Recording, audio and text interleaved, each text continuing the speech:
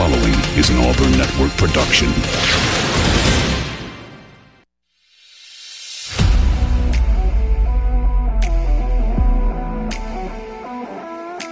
You are on the line. Live on ESPN 106.7, Auburn Opelika's sports leader. Online at ESPNAU.com or on the ESPN 106.7 app. To be on the line, call in at 334-321-1390 or toll free at 888-382-7502. You are on the line with Jacob Goins. You're on the line here on ESPN 106.7, Auburn Opelika sports leader. Happy Monday, everybody. Hope you're doing well. Hope you all had a fantastic weekend in what was a football-filled weekend with Friday night football for high school, tons of college football on Saturday. The NFL got underway yesterday in full swing. So it was a full weekend of football for me. I hope it was for you as well. We have so much to talk about today here on the Monday edition of On the Line, the show that tells you like it is and holds nothing back. My name is Jacob Goins with you for the next 2 hours right here on ESPN 106.7 inside the Auburn Plaza Bar and Lounge Studio here on a Monday afternoon. Tons to talk about today. We're going to talk Auburn and Cal. Don't you worry. We're going to talk about that. We'll talk about all the biggest reactions and results from week 2 of college football. We'll dip into week 1 of the NFL just a little bit today as well. Plus, Jacob Hillman of the Auburn Sports Network will join us coming up in hour number 2 like he does every single Monday. So much football to talk about today here on the show as we do every single Monday. A lot of people have claimed this overreaction Monday, and I think it's a great way to put it.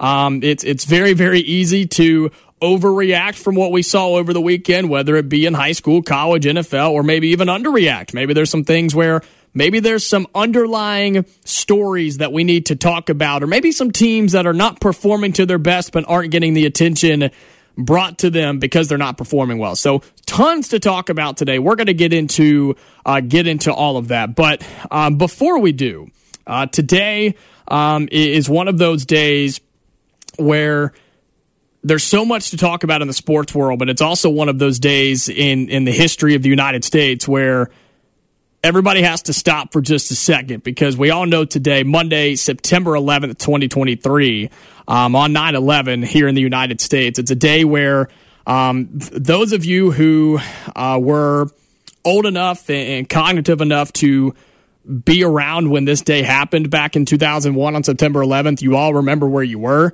It's a day for me that I've had to learn about and really just learn and read and watch and listen to stories and different things about 9/11, because I was 1 year old, year and a half.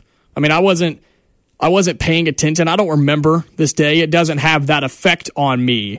But hearing people talk and listening to just the thousands and thousands of stories about a day like today, it is truly heartbreaking, and it is so surreal on what today represents, what today means for the United States of America. It's a very, very sad day. It's crazy that it's been as long as it has been since it happened on that September 11th morning of 2001.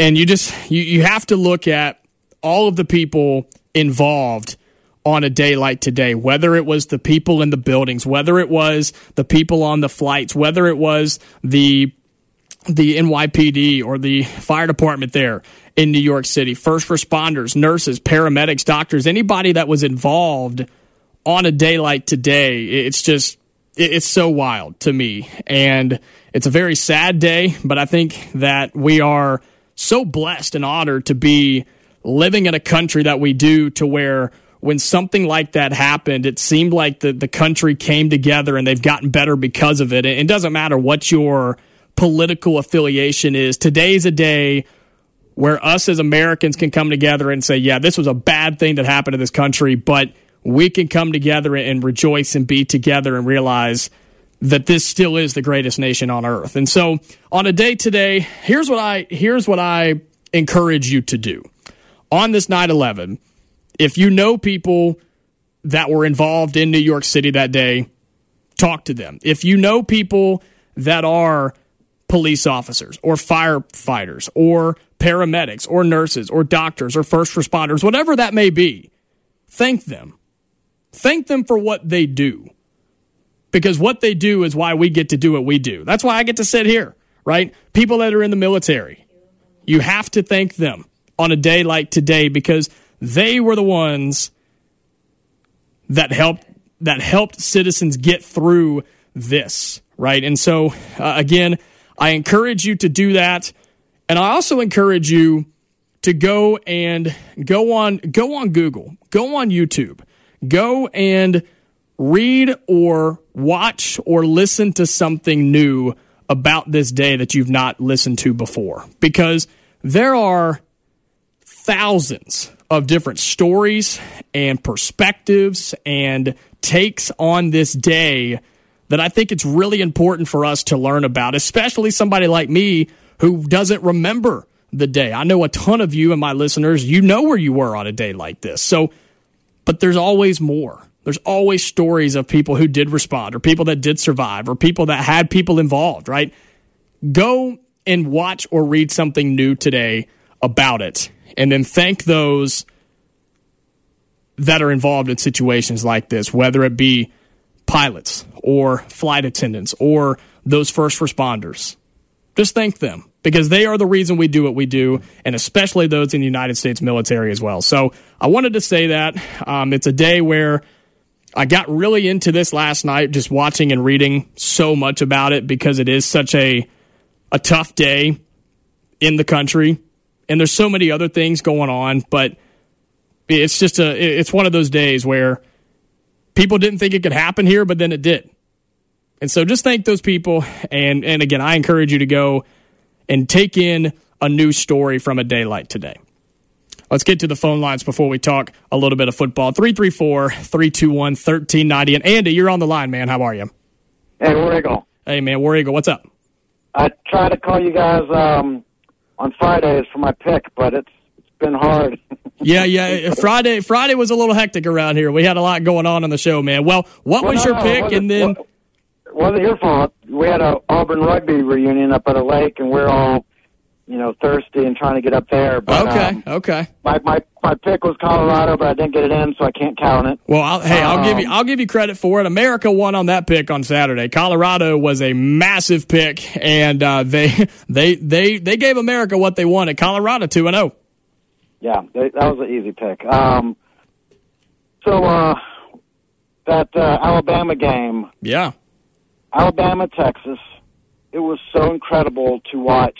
Just such great playmaking. Mm-hmm. And, it was Auburn rugby party, but I guess half my rugby team was Alabama people because when that lost, the party kind of went downhill. But then the Auburn game came on, and just to watch, even though Alabama lost, the plays and the athletes were amazing.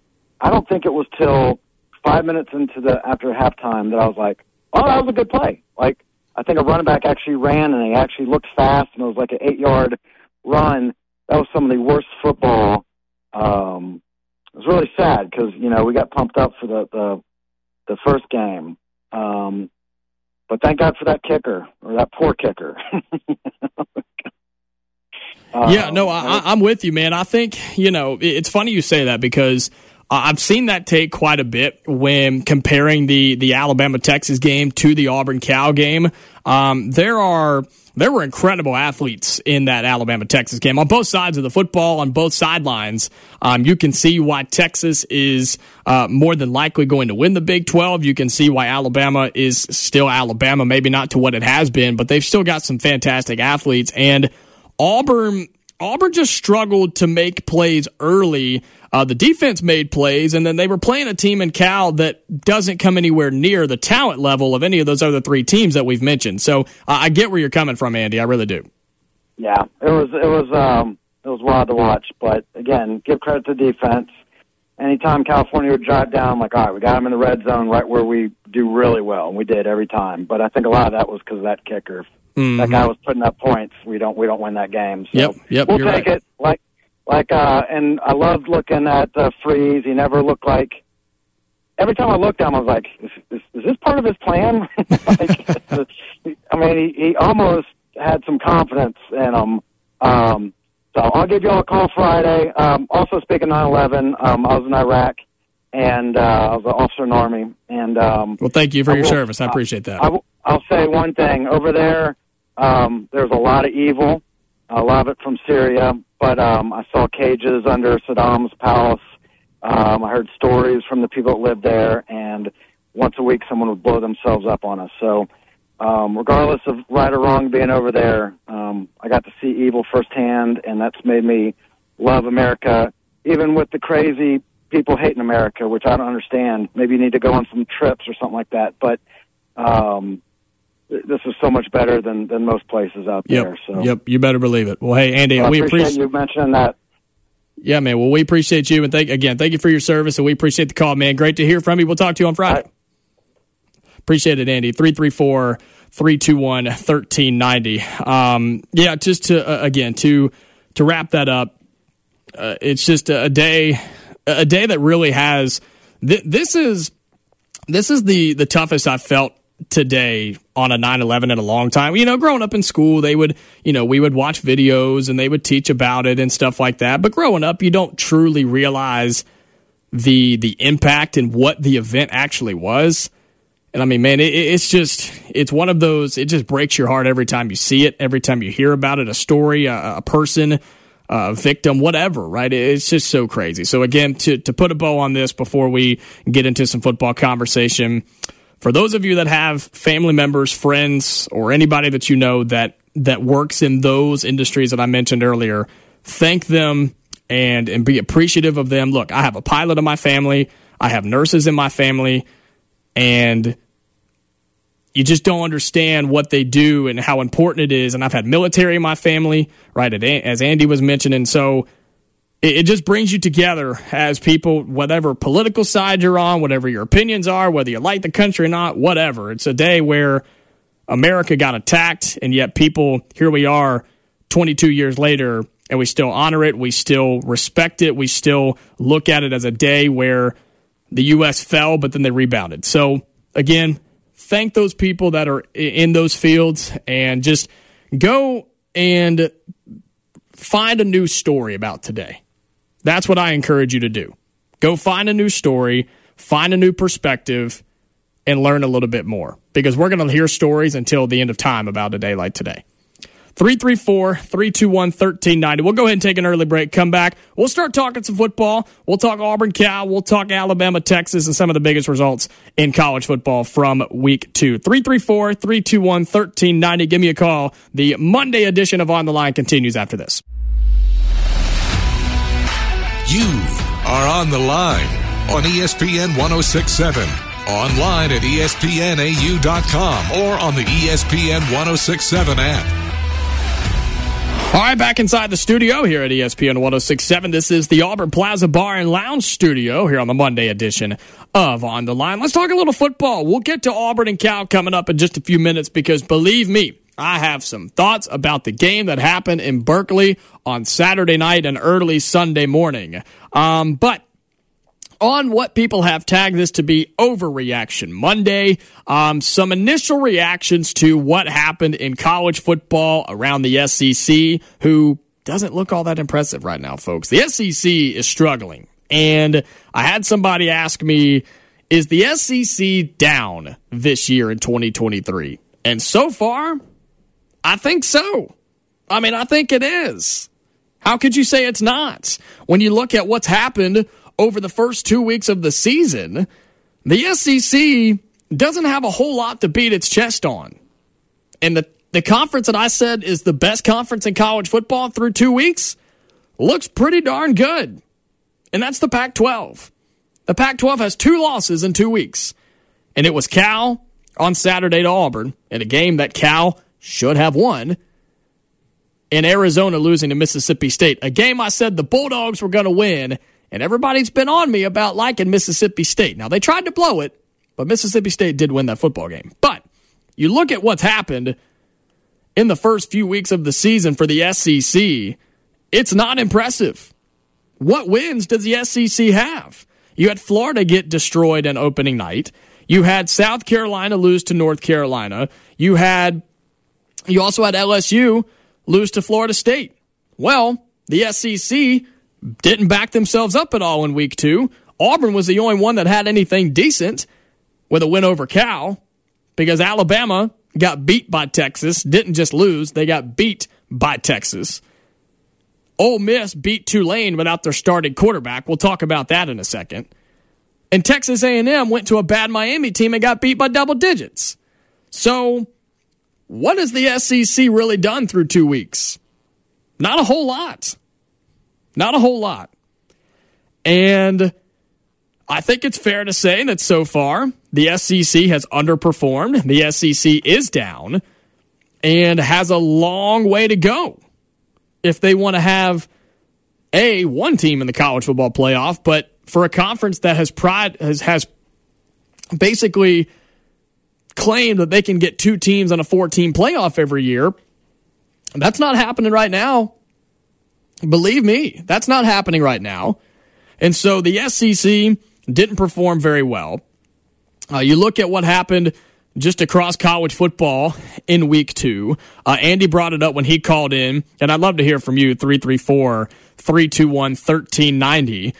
The biggest story in college football continues to be the biggest story in college football. Colorado backed it up with another impressive win over the weekend with a 36-14 win over Nebraska. And I know what you're saying. You're saying, Jacob, Nebraska's 0-2. Is Nebraska really that good? No, they're not good by any means, and they definitely didn't look good on Saturday.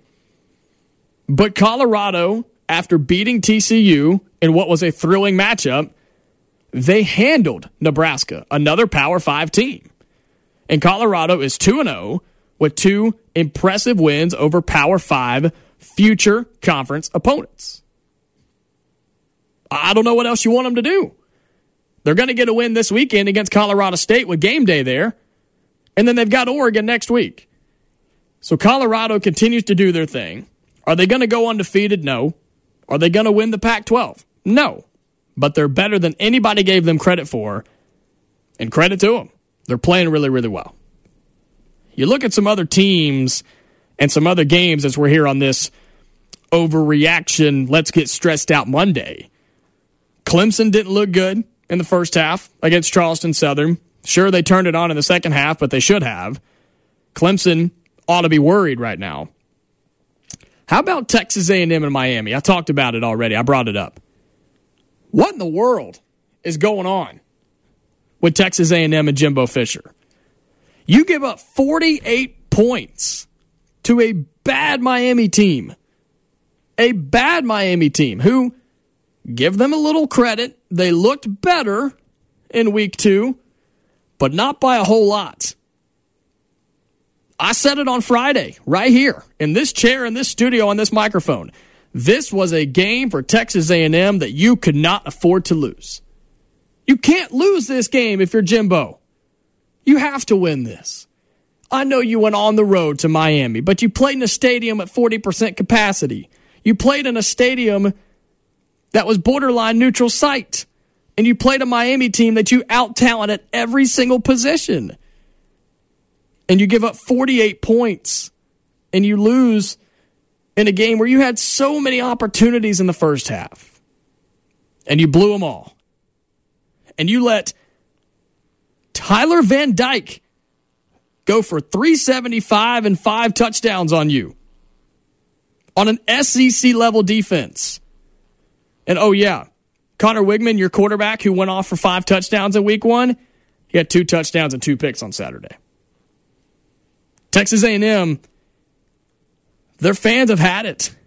And if they're still back in Jimbo, I don't know why. What's he shown you? He's shown you you're paying him $10 million to go 8-4. It's unbelievable. Every time that A&M starts to build an expectation, they always find a way to undermine it and remind you why Jimbo Fisher's getting paid way too much money. All right, so there was that. Ole Miss and Tulane, I said I was going to bring this one up. This is unfortunate because we didn't learn until Saturday of game day that Tulane's quarterback, Michael Pratt, was not playing. We didn't know that going in. And so yes, I picked Tulane, and I think Tulane would have won this football game if he had played, and they did everything they could to win this game. Credit to Ole Miss, though. Give it where it's due. Ole Miss went on the road to a top 25 team in New Orleans, played a good Tulane team, and somehow found a way to win. And you didn't just win. They tacked on points at the end, and you beat them 37-20. This was a good win. It will look better at the end of the year than what it really is because of Tulane's quarterback not playing. But I'm not taking the win from him at all. Ole Miss went there and won when I didn't think they could. You look at some other of these games in the top 25. Oregon somehow came around and beat Texas Tech after getting pretty much handled the whole game, especially in the second half, where they came back and won it at the end. Credit to them. Utah somehow beat Baylor, a bad Baylor team. Utah not playing with Cam Rising once again. It took all of those 14 points in the fourth quarter, but Utah found a way to do it. They're 2-0. Notre Dame looks impressive once again against NC State. And Sam Hartman threw for almost 300 yards and 4 touchdowns. He's in the Heisman conversation. Tennessee messed around with Austin Peay. Don't really know what that was about, but they messed around with them, beat them 30-13. Not sure what's going on there. Ohio State still having some issues. They beat Youngstown State 35-7. Okay. Then you had Alabama and Texas. The game of the night. The game of the week. One of the best matchups of the year. Number 11, Texas. Number 3, Alabama. And we had Andy call in the first segment and talk about the athletes and the playmaking in this football game. It was everywhere. It was on both sides of the ball, on both sidelines for 4 straight quarters. Texas and Alabama was a fantastic football game. But you could see who the better team was. You could see which team had the better athletes, which team had the more skill, and which team was better coached. And that team won the football game. Not only did they win the football game, they won it by double digits. And have you seen the stats on this? That was the first home double-digit loss in Nick Saban's college head coaching career. It was also the first non-conference home loss for Alabama and Nick Saban since 2007, since ULM went there and beat them in his first year. This was a crazy game, a huge win for Texas. Because not only did you go in and win the game, you straight up beat Alabama. You beat them. Quinn Ewers played well. The defense played well. Everybody did what they had to do. Texas, you can make the argument. Okay, you could make the argument that Texas should have won this game by even more. They had opportunities all throughout the game. You know how many drop touchdown passes Texas had? It was kind of crazy. And yet, Quinn Ewers had a good day, threw for 350 and 3 touchdowns. The defense held Jalen Milroe, forced turnovers. Alabama had silly penalties. And Sark and Texas took advantage. They beat Alabama 34-24. We'll talk some more about this, plus got to give you my thoughts on Auburn Cal. We're going to get to the phone lines when we come back as well. Shane, hold on. You'll be first up when we come back here on the Monday edition of On the Line.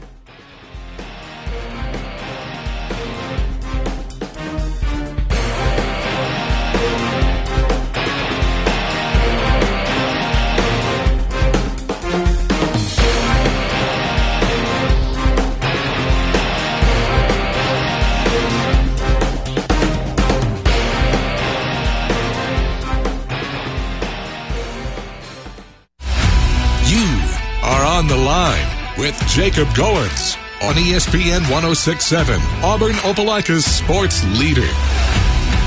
Halfway through hour number 1 here on the Monday edition of On the Line, the show that tells you like it is and holds nothing back. I'm Jacob Goins with you in the Auburn Plaza Bar and Lounge studio here on a Monday afternoon. Let's get to the phone lines, 334-321-1390. And Shane, you're on the line, man. What's up? Hey, man, how are you doing today? I'm good, man. What's on your mind? Man, the end of the world. The end of the world for a Bama fan. Man, it is so remarkable how they are really ready to literally get rid of Nick Saban right now. Yep. Hey, look, man, he lost a game. He's lost control. He's lost it all. He's no good. He just get him out. Get him out. Yep. They don't want him anymore. It's crazy, isn't it? Marbles. He can't do it. It's one game to a team that was better than you. And no doubt. And I think we're seeing how if these kind of games get played, that things will be a little bit more equaled out on like, you know, like if Texas were to play Georgia, I think that would be a great game. Yeah, I think so. But, you know, so these big time games are kind of shaking loose some of the stuff, and right now it's not looking good for most of the SEC. No, it's not. And here's what's crazy too, Shane. I think college football as a whole is really, really balanced. I know we're just 2 weeks into the season, but college football is really, really balanced right now when you look at the top 25. I mean, you could make a legitimate argument for about half of the top 25 teams to be somewhere in the top 5. I mean, there are teams playing really good football right now. And again, we're just 2 weeks in, so it's very easy to look at. But we've had enough big matchups through 2 weeks, Shane, where you can start to make some of those types of statements where college football is definitely balanced. The SEC is not as good as it has been in the past. And I think that you are starting to see some of the true effects of NIL and transfer portal to help that be a thing, to help other teams be better, and the teams that have been so dominant for so long maybe not have that little bit of an edge that they've had in the past. Yeah, I agree with you on that. And it's also, I think that because some of these other teams are doing so much better than they've been in the past, you know, Florida State with LSU, you know, A&M with Miami. I see that one as just reaffirming that A&M will never be anything with Jimbo Fisher. I don't like Jimbo Fisher, but I never have. But most Auburn fans don't. Yeah, most Auburn fans are not Jimbo Fisher fans. Yeah, but I'm with you on A&M. I'm with you on A&M. Like that game, Texas A&M on the road at Miami. Again, I said it earlier. I know you're on the road, and I know Miami's a Power 5 team, but they are not to A&M's level on talent. And the fact that they went down there and looked as bad as they did, and they let Miami do what they did, that's all I need to know. The verdict is in on Jimbo. If I wasn't convinced already, I am now. He's not going to do it. He cannot do it there. He cannot do it. And so I'm with you, Shane. I think Jimbo Fisher, I don't know how much longer he's going to be there, but he's not going to do anything relevant at Texas A&M as their head coach. I agree, man. And lastly, about our game, you know, I stayed up, and it was a long night, but for multiple reasons. Watching that was hard because it seemed like we were doing well. But we just kept giving them the ball. Mm-hmm. Like literally the first play, it just looks like we just like shoved it into the guy's hand. And then as soon as we're getting, you know, some momentum, we're driving, boom, turnover. Mm-hmm. So the score could have easily been, you know, Auburn 34-13 if we had kept control of some of those balls. But I'm just glad that we squeaked away with that win and got the heck out of California, and then we can focus on, you know, I'm not going to make any excuses for the way that was played, but there was a lot that was riding against us because of, you know, of all the different factors. Oh yeah, that weird game. Yep. You know. Anyway, I'm glad we're going to be home, and and listen, maybe we can fine-tune some of these things. That's right. I'll hang up, buddy. Yeah, appreciate the call, Shane. Good to hear from you. 334-321-1390. Yeah, right. One more thing before I get to Auburn Cal. Shane bringing it up again is great. I said it on Friday. Texas A&M. You can't lose that game against Miami. You cannot lose that. Miami, look, Cristobal is a good coach, and they've got some good players there.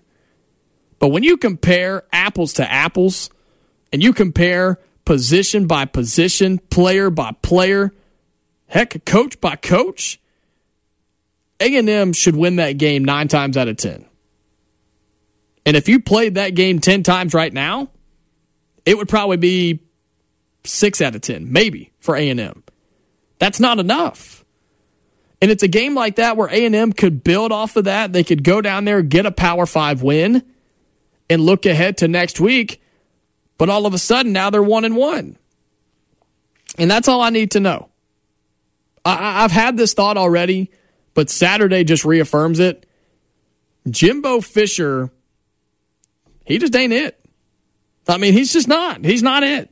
He's not it as a head coach. And I know he's got a national championship, and I've got a whole lot of other thoughts on that. But you've seen it. He's been there for 6 years now, and it's the same story every year. A&M's paying him too much. He's not getting to expectations, and somehow he's getting away with it. It's unbelievable. Unbelievable he's getting away with it. But I need to transition and talk about what happened in Berkeley, California on Saturday night and into Sunday morning. And we're going to talk about this as the hour ends, getting into hour number 2. And Jacob Hillman of the Auburn Sports Network will join us in the second hour as well. Whew. I mean, where do you even start when you start talking Auburn and Cal? Where do you even begin? And this is where I want to start. Okay, before I go in on this team, and before I go in on this game, and before I give my full thoughts and opinions over the next couple of days, let me start by saying this. A win is a win. Auburn is 2-0. There are a lot of teams in this conference that cannot say that. The team across the state cannot say that. There are teams in this division that cannot say that. And I just talked about how the SEC is not as good as it has been, and how college football is a lot more balanced than it has been in the past. Auburn is 2-0, and a win is a win. And I think you have to take that and build something from that and make something of that.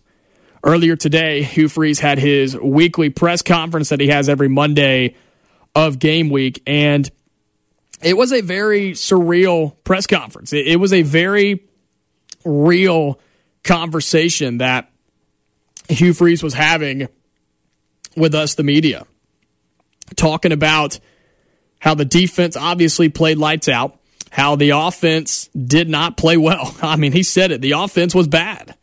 Offense was bad. And we're going to get into that. And he did a little bit. And probably on tomorrow's show, I'm going to play you that press conference if you haven't heard it already.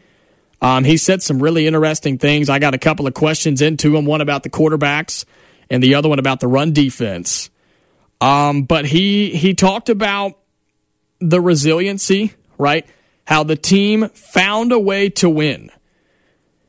And look, all summer long and all week long, we talked about all the factors going into this game on Saturday. The travel, the time, everything like that. We hammered that.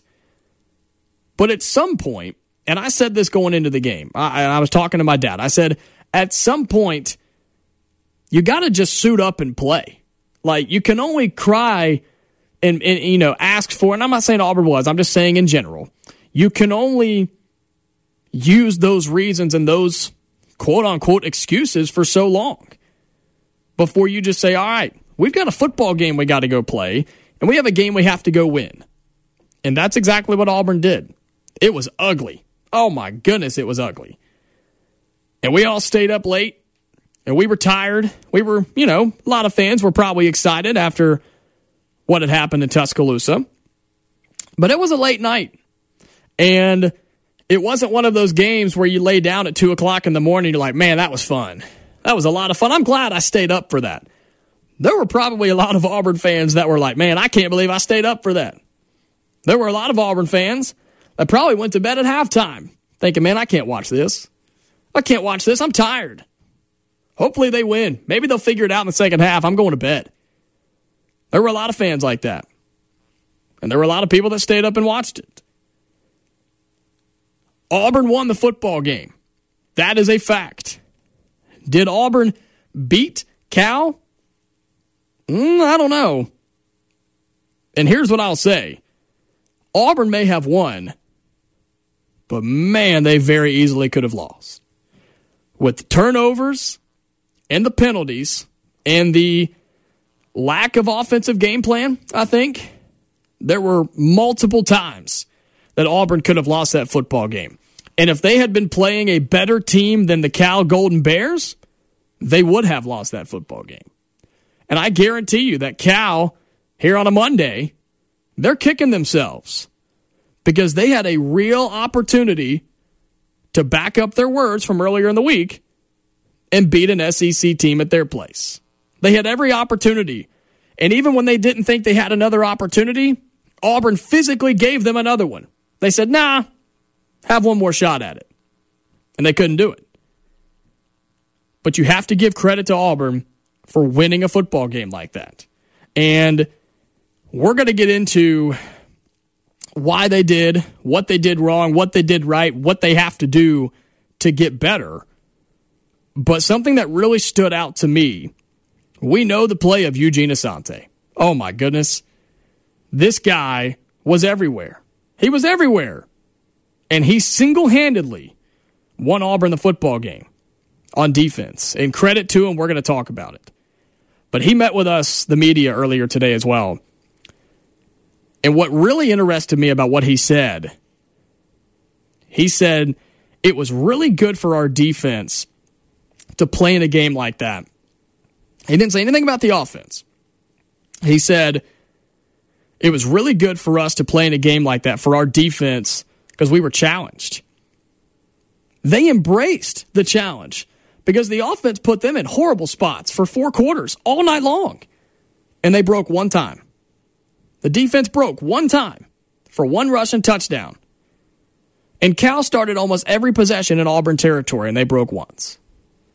And he said, that was a good thing for us on the defense. Guys don't play like that. Guys don't talk like that very often. Defenses aren't built like that very often. Teams are not built like that very often. And so you had that mentality on the defensive side and an offense that wouldn't quit. No, the game plan was not good. And the quarterback play was not good. And the offensive line play was hit or miss. The receivers, borderline non-existent until the final drive. But they didn't give up. They didn't quit. They didn't fold. And Auburn went in there and won a Power 5 football game on the West Coast at 1 o'clock in the morning.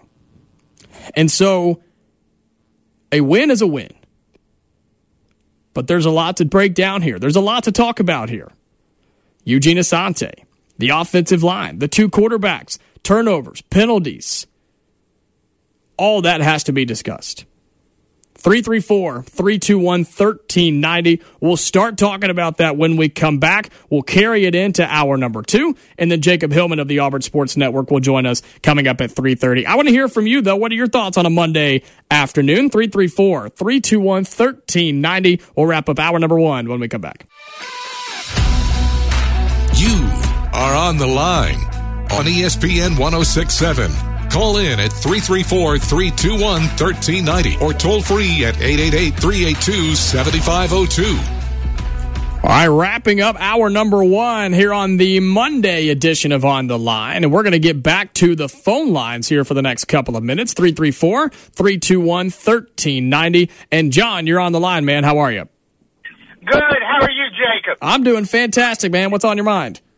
Hey, I was going to say, I'm the Lee Scott guy, the guy who used to come games for them. Yeah. Yeah, when you think of Eugene Asante, who had a big game, obviously Saturday, and was our best defensive player. I was in the Raleigh-Durham area when he came out of high school, and he was a safety originally. especially that came out of UNC. He was a very highly thought of recruit and was a landmark recruit in Mac Brown's class. And it's just wonderful to see that talent used efficiently when there's been so much noise from Twitter and all that lately about the use of Tarvaris Dawson at wide receiver and other players who were used not as efficiently as they could have in prior coaching staffs. No, you're spot on about that, John. There are so many examples over the last, oh goodness, I don't know, 5 years, maybe 5 or 6 years, really, where you can look back and there are a handful of players that Auburn just didn't use the right way and didn't use enough at times. And look, you can't hit on all of them, right? And sometimes guys are going to slip through the cracks, and maybe a coaching staff didn't think they were good here, but they were better somewhere else, and whatever the case may be. But it just seems like over the last handful of years, there's been too many guys that Auburn has had on their roster, didn't use enough, didn't use properly, that went to do something elsewhere, whether it be another college or even in the pros. And Auburn can't afford to do that, and I don't think that's going to happen moving forward as long as Hugh Freeze and this coaching staff are here, and Eugene Asante is one of those guys. And I know a lot of people over the weekend, on late Saturday and early Sunday, were harping on his comments saying, he was on the scout team last year, and now he's now co-defensive player of the week in the conference. He did clear that up today when he met with the media, and I think it's important for us to talk about that. He said that last year he asked to be on the scout team because through 4 games he felt he was not playing enough that he felt he deserved, and he wanted to go and be on the scout team to get better and try to improve himself. So I did want to mention that because he specifically brought that up today. But no, it's great to see Eugene Asante getting used in the right way because, man, Auburn would have been in trouble if they didn't have him on Saturday. And just very quickly, the only reason he stayed could have likely been the no double transfer rule. Could have been one of the reasons he stayed. Also, it's so satisfying to me as a lifelong Auburn fan to watch a UCF game, and finally this year I'm watching UCF and it doesn't look like Auburn football Alzheimer's Day. I mean, it's finally good to see an Auburn team that is full of transfers. I mean, look at the state of the Michigan State program today. I mean, oh goodness, they made an excellent choice to get out of there. That's a whole separate situation on the whole Michigan State thing. But you're right. I mean, UCF finally has gotten the Auburn transfers. Seems like they've gotten through most of them, and Gus Malzahn getting his own talent down there. But no, I think Auburn is getting its own players too and using the transfer portal to a T, really. I agree. One last comment I'll make. I saw where game time was announced for the A&M game at 11 Central. Yes. Kind of a sleepy crowd in College Station. I forgot to check who A&M plays this week. I think that's very advantageous. I would be surprised to see Auburn as more than a 3 or 4 point underdog in that game.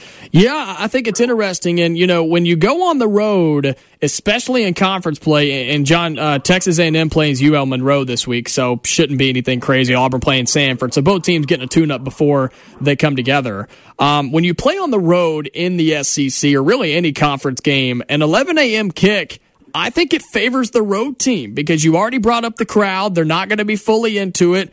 A&M fans are giving up on their team anyway, and right. Auburn can go there, get ready. They've already taken a tough road trip out to Cal. This will be a nice road trip, and we all know Auburn's not afraid to go play at Kyle Field. They've had some success there in the past. I agree, and I think it's an Auburn team that, and you'll see the development this week. I am a believer that football games are lost as much as they are won, and thankfully Auburn ran out of bullets first to shoot themselves in the foot this past Saturday. Yes. But War Eagle, and we'll see what happens down the road. Thank you for letting me call in. Yeah, man, appreciate the call. Always great to hear from you, John. 334 321-1390. Yeah, I think that that's a great way to put it. I haven't heard anybody say it that way. I really like that. That Auburn ran out of bullets on shooting themselves in the foot first on Saturday, and I think it's pretty accurate on that. When it comes to that A&M game, yes, game times were announced for next week. Not this coming weekend. Auburn's got Samford at 6 o'clock for homecoming at Jordan-Hare. But next week, as Auburn opens up SEC play, they will be at Texas A&M, 11 a.m. kick there at Kyle Field. And I think that benefits Auburn. I really do. And we saw on Saturday, A&M's beatable. Auburn is beatable too, but A&M is beatable. And if Auburn could fix some of the things that they didn't do well this past weekend, get a nice tune-up game on Saturday versus Samford, and hit the road, they could be a confident bunch going to Texas A&M next weekend. So that'll be a lot of fun. Hour number 1 in the books. When we come back, my full breakdown of Auburn versus Cal, what went right, what went wrong, and how Auburn can fix it going into Samford this weekend. Plus, Jacob Hillman of the Auburn Sports Network joins us in hour number 2. Stay tuned. Don't go anywhere. Hour number 2 of the Monday edition of On the Line coming up.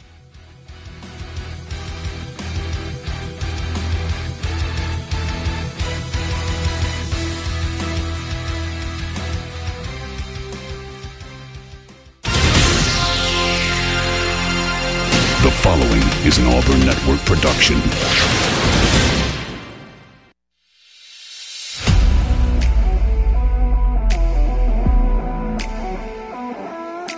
You are on the line. Live on ESPN 106.7, Auburn Opelika's sports leader. Online at ESPNAU.com or on the ESPN 106.7 app. To be on the line, call in at 334-321-1390 or toll free at 888-382-7502. You are on the line with Jacob Goins.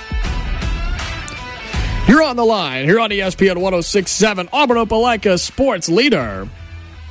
Happy Monday, everybody. Hope you're doing well as we get into hour number 2 here on the Monday edition of On the Line, the show that tells you like it is and holds nothing back. I'm Jacob Goins with you inside the Auburn Plaza Bar and Lounge Studio here during the Monday edition of On the Line. If you missed any of hour number 1, be sure to go and catch up with the podcast after the show today. You can find it one of 2 ways at ESPNAU.com or just search On the Line wherever you get your podcast. Started in on some overreaction Monday topics with college football as a whole from week 2. It was an exciting week 2 of college football. So looked at a lot of that, looked at a lot of the SEC results, college football results, talked about different games and different storylines coming out of week 2. Still a lot more to talk about on that. We'll probably talk some more on that tomorrow when it comes to some of the biggest games, Alabama, Texas, and Texas A&M, Miami. I really went in on that game today. But talked a lot about that, had some great callers in the first hour, started talking Auburn and Cal, and we're going to talk some more about it here in hour number 2. So again, if you missed any of the first hour, be sure to go and listen to the podcast later today, or it'll be posted commercial-free after the show at ESPNAU.com. But here's what's coming up in this second hour. As I mentioned, we're going to talk some more Auburn-Cal. I'm going to get into some of the deeper topics here, some of the deeper things that went right, went wrong, things that Auburn did to avoid a terrible loss on the road on Saturday. So we're going to talk a lot about that here in this second hour. Plus, Jacob Hillman of the Auburn Sports Network will join us at 3:30, as he does every Monday, to recap the Auburn-Cal game, give us some updates from around Auburn athletics as well. So until that point, phone lines are open. It's Monday. I want to hear from you. What are your thoughts from Saturday night? What are your thoughts from games around the SEC, storylines around college football, college athletics, whatever you want to talk about. If you want to talk about the NFL, call in. Let's talk about that as well. 334-321-1390. Well, as I mentioned, in that first hour, I talked about Auburn-Cal on a 10,000-foot view basis. And I started out by saying a win is a win. And I firmly believe that. Hugh Freeze has talked about that. And it may sound like the easy route to take, and it may be like, well, yeah, that's the easy way to go. Sure, they won the football game, but you're avoiding talking about the problems. No, I'm not. We're going to talk about the problems. But you have to give credit where it's due for Auburn finding a way to win. They found a way to win on the road, across the country, at night, against a team that I think is better than people gave them credit for, myself included. Okay, Cal has some talent on that team. They do. Are they going to compete in the Pac-12? Probably not. But they've got some talent and some playmakers. Yes, we know the running backs. They had some issues at quarterback with injuries, but they had some dudes on defense too. And so I think you have to respect Cal for the guys they put on the field and the game plan that they brought against Auburn. But nothing that Cal really did limited Auburn.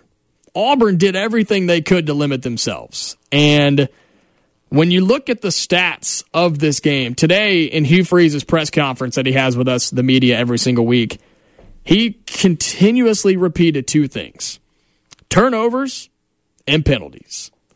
And those are two things that on Friday, with Uncle T-Bone here in the studio, and then on Saturday, during the Game Day on Wings show, with Uncle T-Bone, I filled in for Jack Hutton, we talked about it as well.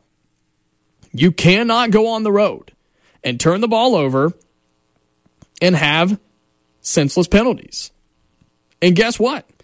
Auburn did both of those things. Auburn went and had 4 turnovers on the road. You cannot do that if you want to win games. If you want to win Power 5 games. If you want to win any college football games. You can't do that. But yet, Auburn found a way to win. Auburn's offense was borderline non-existent. The quarterback play was bad. The offensive line play was okay. Hugh Freeze used the word fine today. And I think that's about as good as you could go. Running backs did their job for the most part. Of course, Damari Alston had a turnover. The receivers, until Rivaldo Fairweather came alive, were non-existent. And then the defense played the best game I've seen an Auburn defense play in a long, long time. I mean, a long time. And how many times in the past 5 years have we seen an Auburn defense have to do what happened on Saturday, have to play unbelievable?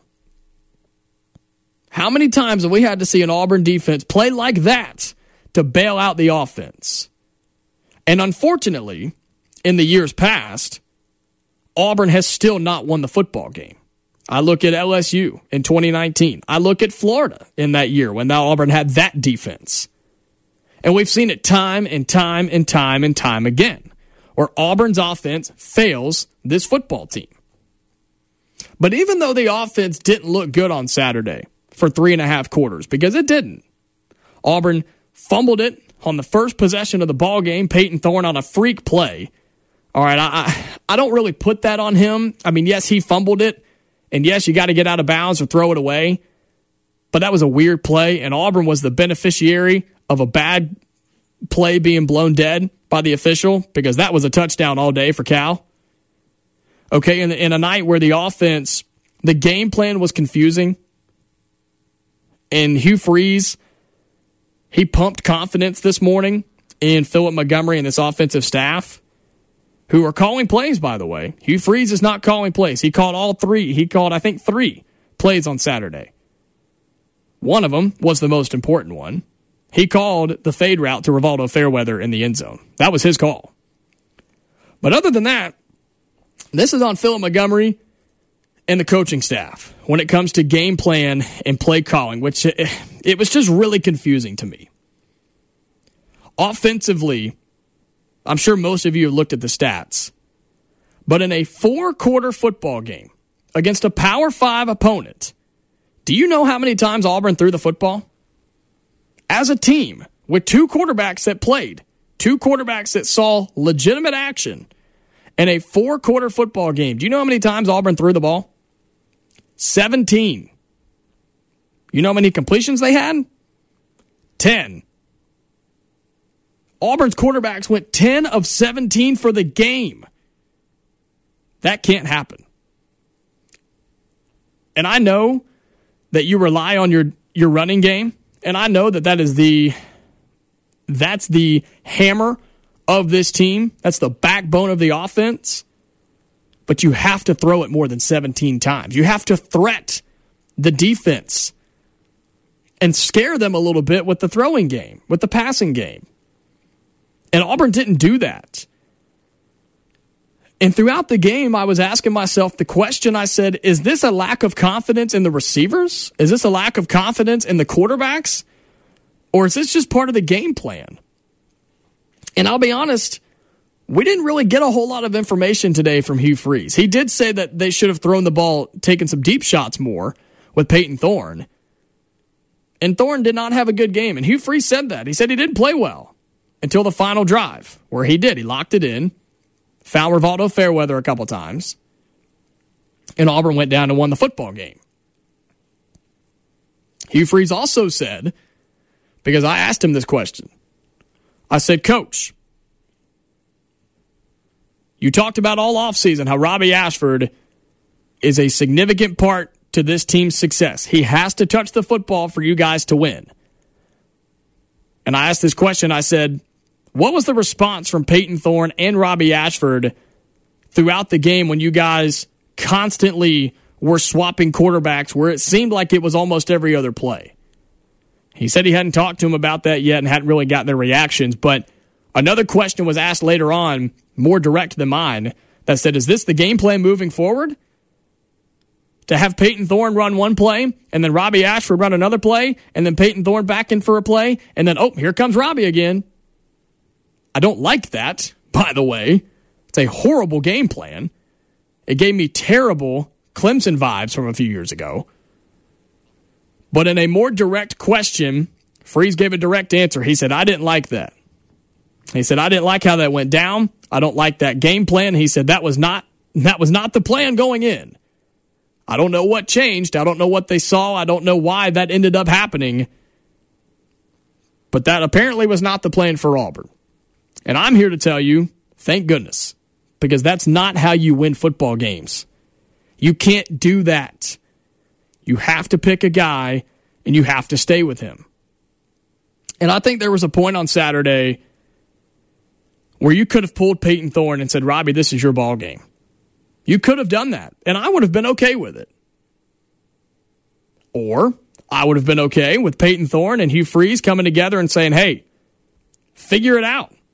Get it together and go win us the football game. And eventually Peyton Thorne did that. So I didn't like that. It's just not the way to win football games. The offensive line was okay. Certain guys played well. Gunnar Britton, I think he played well. Too Tall Miller, I don't think he played well. I think he had a bad game. Too Tall Miller was getting beat all night long. Linebacker would blitz off the right side. They'd get him. They would get him. And he's going to be a good player in this league. He's going to be a good offensive lineman. But I think he struggled on Saturday night on the offensive line. I really, really do. Again, I think Britton played well, and we know he's good. I think Dylan Wade played well. I think Cam Stutz played well. I think Avery Jones played well. But the offensive line it's not overly concerning for me. I was really impressed by the offensive line on some of those outside runs when they would get down the field and block. I was really impressed by that. That is extremely promising. When the offensive line is pulling in the right direction and when somebody comes off their block and gets downfield to make another block, I love that. Love that. And Auburn did that really well. But at the end of the day for the offense, throughout 4 quarters of football, there was no flow. There was no rhythm. And if they had a true game plan, and I'm not saying Auburn didn't have a game plan going in. They did. Okay? Auburn had an offensive game plan. But Hugh Freeze said today he felt they had a good game plan, but they could not use it effectively because Auburn couldn't hold on to the football. And every time they'd make a good play, they'd get a stupid penalty and bring it back. Or every time they'd start to get a little momentum, they'd fumble the football. Or Peyton Thorne threw an interception. And I tend to believe Hugh Freeze, that they had a good offensive game plan, but just couldn't get it going. But here's the thing.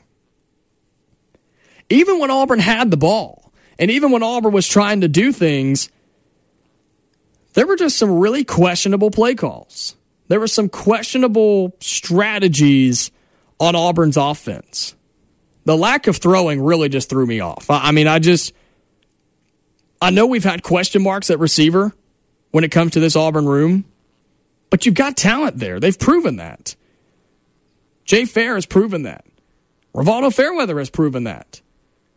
And I don't understand, for a guy like Peyton Thorne, who early on in this football game looked uncomfortable, looked a little nervous, looked a little worried, get some easy throws for him. Throw the ball. Take some shots against a Cal defense that cannot hang with you. And Auburn didn't really do that. But I understand when you turn the ball over 4 times and when you kill your other drives by penalties, I get it's hard to get into an offensive flow, an offensive rhythm.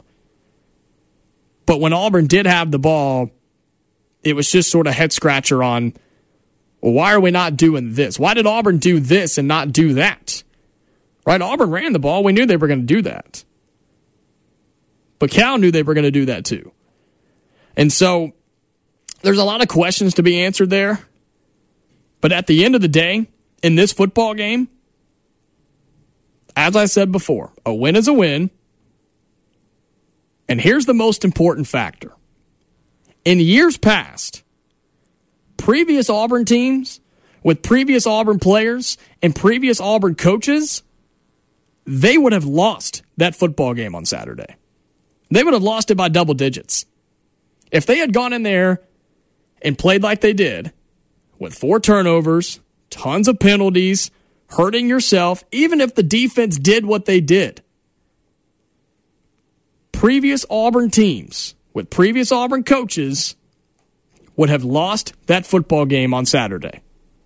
But the fact of the matter is, Auburn didn't lose. Auburn won. They found a way to do it. The offense came together on the final drive that they had, found Rivaldo Fairweather twice. Of course, the one was in the end zone. The one that Hugh Freeze said, throw the fade to Rivaldo Fairweather, and he told Peyton Thorne, put it where he can catch it. And he did. And Fairweather showed how good of an athlete he is. He showed how good of a player he is. And he went up and made a play and won the game for Auburn. But don't look away from the fact that Cal had pretty much any chance and every chance they wanted to win this game. Missed field goals, starting possessions in Auburn's territory, turnovers themselves, penalties themselves, missed opportunities. Like, the Cal Golden Bears had every opportunity to win this game, and Auburn kept giving them opportunities. They said, hey, how about one more? Oh, no, you missed it that time. Here, take one more try. And Cal couldn't do it. And I said this earlier, if this was any better of a football team, Auburn would have lost. But Auburn won. They're 2-0. And there are teams in this state, in this conference, and in the country that cannot say that. And a major, major reason is on the defensive side of the football, who played lights out on Saturday. I mean, played out of their minds. And I want to talk about that when we come back, including the co-SEC Defensive Player of the Week, Eugene Asante. He met with the media earlier today. I want to talk about what he said. I want to talk about his performance and how the defense took a major step forward from week 1 to week 2. 334-321-1390. What are your thoughts from the game on Saturday? I'd love to hear from you on the phone lines here on a Monday afternoon. Stay tuned. We'll be right back here on ESPN 106.7. You are on the line on ESPN 106.7. Online at ESPNAU.com or on the ESPN 106.7 app. Back Back inside the studio here at ESPN 106.7. This is the Auburn Plaza Bar and Lounge studio here during On the Line on ESPN 106.7. The Plaza Bar and Lounge is your Tiger pregame destination for all fans on Saturdays during the fall, including homecoming coming up this Saturday.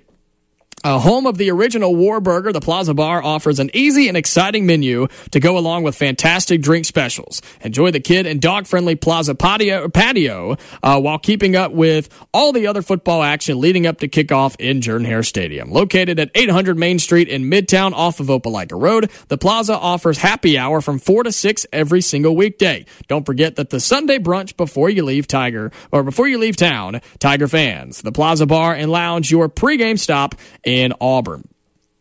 Well, we got a few more minutes before Jacob Hillman of the Auburn Sports Network joins us on the phone lines. We'll talk to him about Auburn versus Cal, get some updates from around Auburn athletics as well. I left off in the break before we got to it, talking about the defense for Auburn, because you cannot talk about this Auburn and Cal game if you don't talk about the defense for Auburn, because without that defense, without their performance, Auburn would have gotten beaten by 25 points. I mean, literally. Like, if Auburn had not played to that level of defense, if they had just played half of that, Cal would have won this football game easily.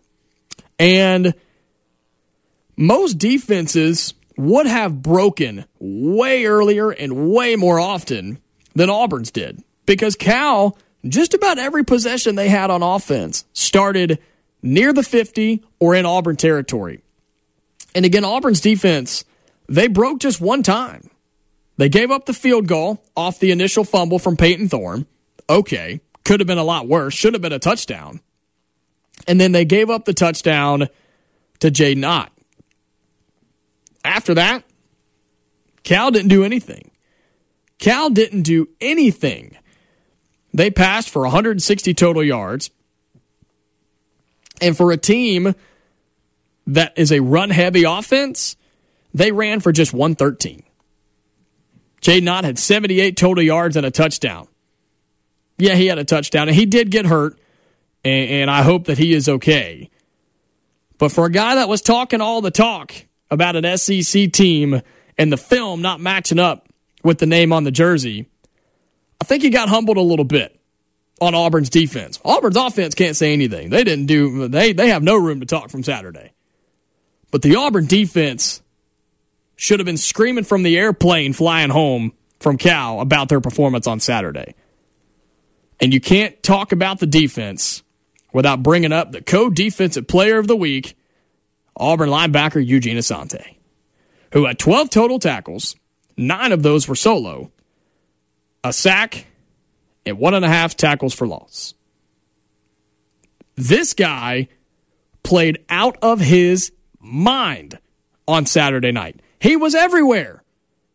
Eugene Asante was everywhere in the linebacker spot. He was stopping the run. He was getting pressure on the quarterback. He was flushing the quarterback. He was tackling the quarterback, dropping back, making plays down the field. This guy was everywhere. And it gave off some serious vibes of just insane linebacker play that we've seen in college. This was NFL-style linebacker play that Eugene Asante was on. And it's like he went in the locker room at halftime and shotgun a couple energy drinks and said, okay, I'm ready to go. And he realized that this Auburn team on Saturday, the defense had to play well. And then at halftime, it's interesting because he brought this up today when he met with us, the media, earlier. Somebody asked him, they said, look, you started off playing well, but how did you know, at what point did you know it was going to be your night? Like, when did you know you were about to do what you did? And he said, honestly, it was at halftime. He said it was at halftime when guys were coming up to me and, just hyping me up and congratulating me on a good half and saying, keep it up, keep it going. And he said you could see in some of the eyes of the players that they knew, like, they were relying on him. They were banking on him to continue playing like that. And he absolutely did. Eugene Asante stepped up for Auburn on Saturday and was the leader of a defense that played one of the best defensive performances I've seen in years. Donovan Kaufman was out there. He was flying around, had 8 total tackles, 4 solo tackles. He was all over the place too. And Hugh Freeze mentioned it today. Auburn got banged up in this game. Larry Nixon got hurt. You had Jalen McLeod who was out there. Keontae Scott got hurt. Kayan Lee had some really good snaps on Saturday. But Auburn's defense, I mean, you just can't, I can hardly put it into words, which is crazy. It's what I get paid to do. But it's really hard to put it into words just how good they played. They gave up 10 points to a Cal team that just came off a 50-piece the week before. A Cal team that had 4 possessions off of Auburn turnovers when the offense continued to put the defense in horrible spots. Ron Roberts and this defense never broke. They hardly even bent. And I think it was a little bit of Cal not being that good offensively, but they had their opportunities. They missed some field goals. They missed some plays. But this Auburn defense, I'm telling you, they put up one of the best performances I've seen from a defense in a single game in a long, long time. And they are the reason that Auburn won this football game in Berkeley 14-10. We'll talk about all this with Jacob Hillman of the Auburn Sports Network when we come back. Get his thoughts on Auburn and Cal. Get his thoughts on homecoming weekend coming up for the Tigers, plus updates from around Auburn athletics. Don't go anywhere. The Monday edition of On the Line continues after this.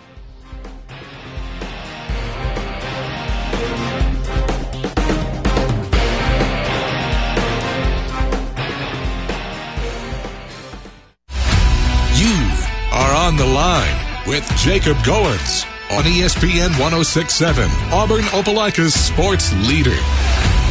We've got 30 more minutes here on the Monday edition of On the Line. I'm Jacob Goins with you inside the Auburn Plaza Bar and Lounge Studios here on ESPN 106.7. And who joins us every single Monday at 3:30? It is Jacob Hillman of the Auburn Sports Network. Hillman, I'm curious because you were out there in California. You made the trip. I was hearing things that people got back at like 10 a.m. yesterday morning. What time did you get back yesterday? 10 a.m. yesterday morning? That I wish. It was more like 12:30 a.m. this morning. So what? Yeah, the delays in Chicago. That was not what I wanted to see. After, oh no! A late night. What happened? I'm not sure. We were delayed for 4 hours. It is what it is. I made it home. Wow. I'm in Auburn. I'm in my office. We're good. So we made it past. Wow. Man, you couldn't get the day off or something, or at least get like a half day. The grind never ends, Jacob. Yeah, we think, like you last week on Labor Day working. That's right. We got to keep going. That's right. Well, hey, man. How was the trip, just besides the delays on the way back? How was the trip for you, the experience to take it all in, Auburn versus Cal? It was a lot of fun. I mean, first of all, the weather out there was incredible. You can't beat that. And, 70 degrees and sunny the entire time and a little chill whenever the sun went down. That was awesome. Took in a San Francisco Giants game as well on Friday night. That was a fun one. Overall a great trip until the delay started on Sunday afternoon. So, and obviously an Auburn win to top it all off. That was the most important part of the trip. Yeah, it seems like a lot of people after making that trip for the first time are packing their bags and calling a U-Haul to make a trip and move out to California because of the weather difference that it is out there between there and Alabama. Yeah, you know what? A nice summer home out there, that would not be a bad idea, I think. So, I can't complain about the weather out there one bit. It's not as bad here as I thought it would be after feeling that for a weekend, but definitely still would enjoy that weather more. Well, I'm glad you got to go out and take it all in. I'm glad you made it back safely, even though you made it back a little later than you wanted to. And luckily, Auburn football at least made the trip worth it, coming home with a 14-10 victory. You were there, you were in person, you got to see it firsthand. Break it down for us, man. What was your thoughts on this game? Auburn pulled out a win somehow, some way, but man, Jacob, it was not pretty. Yes, yeah, exactly. Somehow, some way, it was an ugly way. That was the way to describe that one, and that's kind of the feeling about it. It was just an odd game. Just from the very first drive, when Peyton Thorne had that fumble, and maybe it was considered an interception. I'm not sure what the statistical breakdown of that was, but besides the point of the turnover on the first drive, and from there, obviously, the offense took all the way until the fourth quarter to really find its way to put together a drive, and then obviously the game-winning touchdown drive. But the defense, man, you can't overstate how important it was to force those field goals that resulted in misses against Cal. And I really think that there are a lot of guys that stepped up when they needed to. On the offensive end, Rivaldo Fairweather, and other than the two fumbles, I would say Damari Alston played pretty well. And then on the defensive side, there are several guys. DJ James, Eugene Asante is the obvious one, winning SEC Defensive Player of the Week. And I just think that that's a big deal, that individuals were stepping up when they needed to. And nobody on that team really flinched or panicked. And that's something Coach Freeze talked about in his postgame, was there was no panic on the sideline. I'm not sure there was even much panic throughout the stadium with the Auburn fans. I think there might have been some out there on social media, but I think you felt that game was just going to be weird, and at the end of the day, you just had to put together a drive in the fourth quarter, and Auburn did just that. Yeah, it just seemed like, Hillman, that there may not have been a ton of concern. It was just like, it was a whole lot of, okay, well, there's another turnover, Auburn holds, all right, now's when they're going to get going. And then it didn't happen. It's like, okay, well, maybe now it's going to get going. Well, maybe, what about now? What about, like, it was just a waiting game of when is Auburn going to turn it on and beat a team that you could tell they're better than? They just weren't playing up to their standards. So I feel like it was a lot of that, Hillman, of just like Auburn fans waiting on Auburn to start playing good football and eventually take over this game. And they waited till about 6 minutes left in the ball game to do it. Yeah, it was interesting watching the offense, because if you look at your top three rushers in Jarquez Hunter, Damari Alston, Jeremiah Cobb, obviously Hunter, he seemed a little rusty after not playing week one, only averaging 4.8 yards per carry, but Alston and Cobb averaged north of 6 yards per carry, and that's something that you think would provide a good offensive day, but obviously Auburn just wasn't. The turnovers really was just the Tigers shooting themselves in the foot, but I mean, overall, there were bright spots, and I think some penalties also killed drives, but I think the passing game, when it opened up on that final drive of the game, that's where you saw the potential of this Auburn offense, and Peyton Thorne finding the Rivaldo Fairweather connection, and Jay Ferrier, he had that touchdown on the drag route. There were two open guys on that play. I think Jarquez Hunter was open on the wheel route. So I just think that the potential is there for this offense, and it's all about just gelling together, and obviously a weird kickoff time, traveling halfway across the country. The team had to travel on Thursday and wait a whole day. Not to make an excuse, but I just think that a lot of that plays a factor into the performance of the team, and then you have this Saturday against Stanford where you want to clean that up, especially before going into SEC play. Jacob Hillman of the Auburn Sports Network joining us on the phone lines here on a Monday edition of On the Line.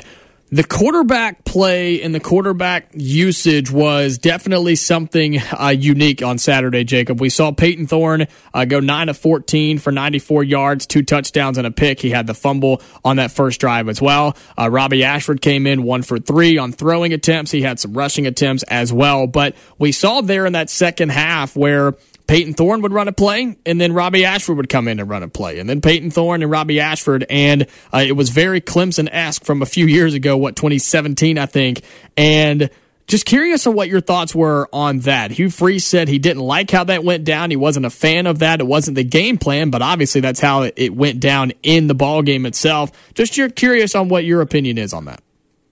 Right. It's important to know also, I think, that there was a plan for it, but also the fact that it was it was a little predictable. I think that when Robbie Ashford came into the game, it was going to be a running play, and that can be okay. We saw it last year where Robbie Ashford being the starting quarterback, you knew Auburn was going to run the ball a lot in those games in November last year, and Auburn found success doing that. But I think that in this situational awareness of these defenses now. I think it does make it a little bit easier for them to key in and know that it's going to be a running play. And I think that Thorne, we saw on that touchdown drive, how comfortable he was able to get after he found Rivaldo Fairweather on that seam, and that was a great catch by Fairweather as well. But I think that fade route for the touchdown was an incredible throw, and he put it in the perfect spot where the defensive back couldn't get it, and only Fairweather could. So I think letting guys get into their groove, whether it's Ashford or Thorne, is an important thing to do. And when we go forward, I think that we're going to see more of that, where Robbie Ashford, it'll be more like the UMass game, I think, where Thorne drives him down the field, and maybe in a perfect situation, you let Robbie run it in for the 5-yard line or so. And that is what it is. That probably won't happen every drive, but I think that's something good to keep teams on their toes and thinking about that, keep it in the back of their mind. So I think we'll probably see less of it, but I don't think it's going to disappear after this week. And Hillman, before we look ahead to homecoming coming up this weekend for Auburn, as they try to flip the page and get out of California, and what they probably hope they don't have to make a trip back there in a while, how important and just how much can Auburn lean on the fact that they are 2-0, they found a way to win, and in what has been not a great start for the SEC as a whole, again, they're 2-0 in 2023 and have a great chance to go 3-0 this Saturday. Right. Well, you'll have to wait until I think 2027 for Auburn to go back to California when they face UCLA in the Rose Bowl. So we've got a few years until then, but it's closer than you think. But yeah, being 2-0 is a big deal, and even just getting a win the way you did on Saturday night is a big deal. I don't know in the last few years whether Auburn wins that game or not. I quite frankly don't think they do. I think that those are the kind of games that are the difference between a team that can be something special and a team that is battling to go 6-6. So I think that just figuring things out as you go. Like I said, there was no panic on that sideline. There was no concern. It was just, all right, let's push through this and figure it out, and let's put together a drive on offense, defense, keep doing your thing. And that's what happened in the fourth quarter. So yeah, being 2-0 at this point, that's what you wanted to do. And going forward, obviously, like you said, you have Stanford and homecoming this week, but then it's SEC play, 11 a.m. kickoff at Texas A&M. But being if you're 3-0 going into that Texas A&M game, that brings all the hype, and that brings everything on the table. Where all right, the real season begins then. So you got to handle business on Saturday against Stanford, but then that's when things become real. Where all right, now you're contending for SEC West and SEC championship implications, and that those are obviously lofty goals and expectations, but you never know in the SEC, and that's the big deal. So I think just being 2-0, that's a very positive thing for Auburn, and to get a win the way you did. Again, I don't know if Auburn pulls out that win a year ago or 3 years ago. I think that was a turning point in this program.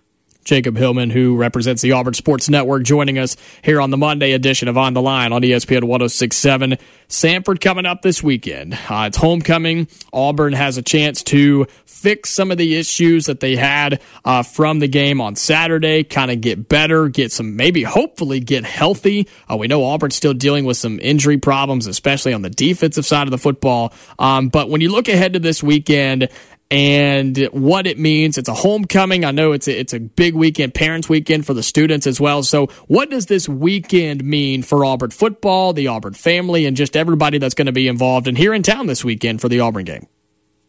Yeah, I mean, starting on the football side, on the field, I mean, I think it's important, as you said, to get healthy. Obviously, Stanford's an FCS opponent. You should overmatch them. You should out-talent them, but you got to go in the same way you do every game, and you got to get it done. So I think it's going to be important to run the ball well, get the quarterbacks comfortable, whoever it is out there. And obviously, it'll be Peyton Thorne starting the game, but I think even Robbie Ashford, getting him reps to get him comfortable for whatever situations that he is going to be put in for the remainder of the season. And I think on the defensive side, keep doing what you're doing. Eugene Asante, keep flying to the ball, and keep being the heat-seeking missile that you are. And I think the defensive backs group is really starting to step up. And again, you mentioned the injuries. We haven't even seen Nehemiah Pritchett yet this year, and I'm excited to see him out there. Kayan Lee, he played really well in the time he got on Saturday. So I'm excited to see all that happen on Saturday. But again, you mentioned it's homecoming, and that's a big deal for the Auburn family, the Auburn fan base. And we talked about kickoff at the Plains being important for everyone's return to campus and being the whiteout game, the first game of the Hugh Freeze era. But this is a big one too. It's the last non-conference game before you get into SEC play. It's something. There's always that talk about, families come to one game a year. Sometimes it's the homecoming game. So that's always a blast for them to be there. And being a night game, it's going to be a heck of an atmosphere. And I'm just really looking forward to it. And obviously there are events all weekend. Here's what we'll say. It gets started on Thursday with Tiger Talk at Baumhauer. So I can't wait for this weekend. It's going to be a blast. Yeah, and before I let you go, Hillman, I want to go that direction really quickly. Updates from around Auburn athletics. Volleyball was in action, soccer in action. Both of them will be in action coming up over the next few days. Any updates you can give our listeners on just what's happening outside of football in Auburn athletics? Yeah, volleyball it actually fell to Middle Tennessee on Thursday against to open the Tiger Invitational. It bounced back with 2 wins and was able to move up in the rankings, number 24. So staying in the top 25. And we'll go down to Mobile this weekend to face South Alabama, UAB, and Sanford in the Alabama Showdown, and then it's SEC play, and that it opens with a banger. It's against Florida on September 22nd. So it's a big deal this weekend for that volleyball team to really. It's kind of similar to what the football team's doing. Fix everything you need to do before the real season starts, and you're contending for championships, and then soccer. Concluded its non-conference schedule this past weekend on the road with a tie against West Virginia and a loss at Ohio State. But this road trip's a tough one. So if you can go to Mississippi State this Friday and get one, then you come back home against Missouri, and I think that's a big deal. So going to Mississippi State this weekend will be a big one for the soccer program. Jacob Hillman, he joins me every single Monday here on the Line on ESPN 106.7, representing the Auburn Sports Network. Hillman, as always, brother, it's a blast to talk to you. I appreciate you joining me every single Monday, especially today on a day where it seems like you're going to have a long day and probably sleep pretty well tonight, man. So I appreciate you and let everybody know where they can find you and find everything you guys are doing with the Auburn Sports Network. Yeah, I'm glad I could actually be on at 3:30 on Monday this week. I know we've been off schedule a little bit the last week. Yeah, a little bit. It's all right. We're back on schedule. We're pushing through it. And if I make it to the halftime of Monday Night Football tonight, I'll be impressed. So everyone, you can follow me on Twitter at Jacob Hillman AU. Follow at AU Sports Network. We'll be posting details for Tiger Talk this Thursday, including guests and as well as game day coverage this weekend of Auburn and Stanford. That's at 6 Central, so the Tiger Tailgate Show will get underway at 3 o'clock on the east side of Jordan-Hare Stadium. Awesome, man. You guys do a fantastic job, and go get some sleep tonight. We'll talk to you on Monday. All right, thank you, Jacob War Eagle. That's Jacob Hillman of the Auburn Sports Network. Got in at 12:30 this morning. Oh, sounds horrible. I was talking with Jeff Shearer, who writes for AuburnTigers.com, and he said after the game, they hopped on planes and they flew right back, and they got in at and Freeze said it this morning too. They got in at 10 a.m. yesterday morning, flew straight through and trying to recover from that. But sounds like Jacob Hillman had a little bit more difficulty getting back here to Alabama. But hey, we appreciate him as always. Great friend of mine. Always enjoyed talking with him on a Monday, recapping Auburn athletics from over the weekend. Go check him out. Go check out everything that's going on with the Auburn Sports Network. We'll come right back and wrap up the Monday edition of On the Line before Bill and Dan take over. They are live at Franklin Tire and Auto. That's where they'll be today for the drive from 4 to 6 here on ESPN 106.7. So be sure you stay tuned. We'll come back, wrap up the Monday edition of On the Line. You are On the Line on ESPN 106.7. Call in at 334-321-1390 or toll free at 888-382-7502. Wrapping up the Monday edition of On the Line here on ESPN 106.7. Big thanks to Jacob Hillman of the Auburn Sports Network for joining me every single Monday here on the show. It's been a great show today. It's flown by, been a lot of fun. Mondays are always exciting to recap what's been a busy weekend. We'll do it a lot more tomorrow on the show. Daryl Dapprich, Double D, will join me in the second hour tomorrow. He's always got some thoughts on Auburn football and how they performed from over the weekend. Plus, we'll take a deeper dive into some of the other games and results from week 2. The newest AP poll is out.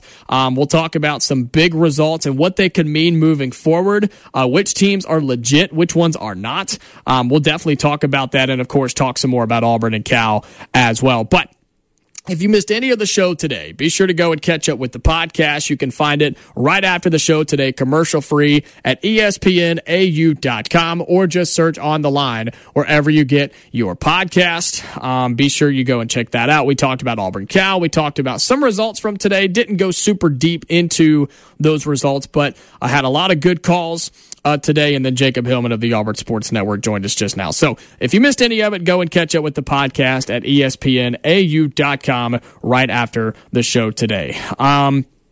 Before I get out of here, I want to talk about, and I'll talk about this more as we go on throughout the week, but the win for Auburn versus Cal, no, it was not pretty. It was ugly, just to be honest with you. It was an ugly win. But again, I can't stress enough, and I'm glad Jacob Hillman said it too, because previous Auburn teams would have lost that game on Saturday. They would have, given the coaching staffs, given the game plans, given the players at the time. And that's nothing against any of them personally, but just given what we know, given the circumstances and the time and time and time again that we saw previous Auburn teams in similar situations like this one versus Cal on Saturday, previous Auburn teams would have lost that football game. But Auburn won.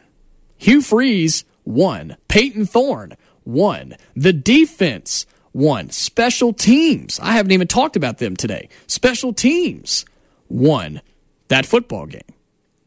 That means something. That says something.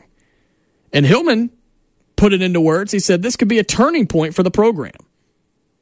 And a lot of people would look at this and say, you defeated Cal. You defeated a bad football team. How is that a turning point for your program? And I'm not saying it's going to be, but it very well could be. And here's why that is. This was a big win for Auburn's resume and for Auburn's eventual record at the end of the year. And I talked about this coming into the season. Auburn was getting predictions anywhere from 5-7 to 8-4 this season. With the Cal win, you're going to win this weekend against Sanford. That's 3. You're going to beat New Mexico State. That's 4. And you have 4 wins before playing a single SEC game. All you got to do is win 2 to get bowl eligible. Win 2 more to be an 8-4 team in Hugh Freeze's first year. This win against California meant more than just a W in the win column. It meant what the season in 2023 could be and what the future of Auburn football could look like as well. We'll talk some more about that tomorrow, 2 to 4, right here on ESPN 106.7. Stay tuned. Bill and Dan live from Franklin Tire and Auto for the drive here on ESPN 106.7. Until tomorrow, 2 to 4, right here on ESPN 106.7. I'm Jacob Goins. Stay safe. I'll talk to you later.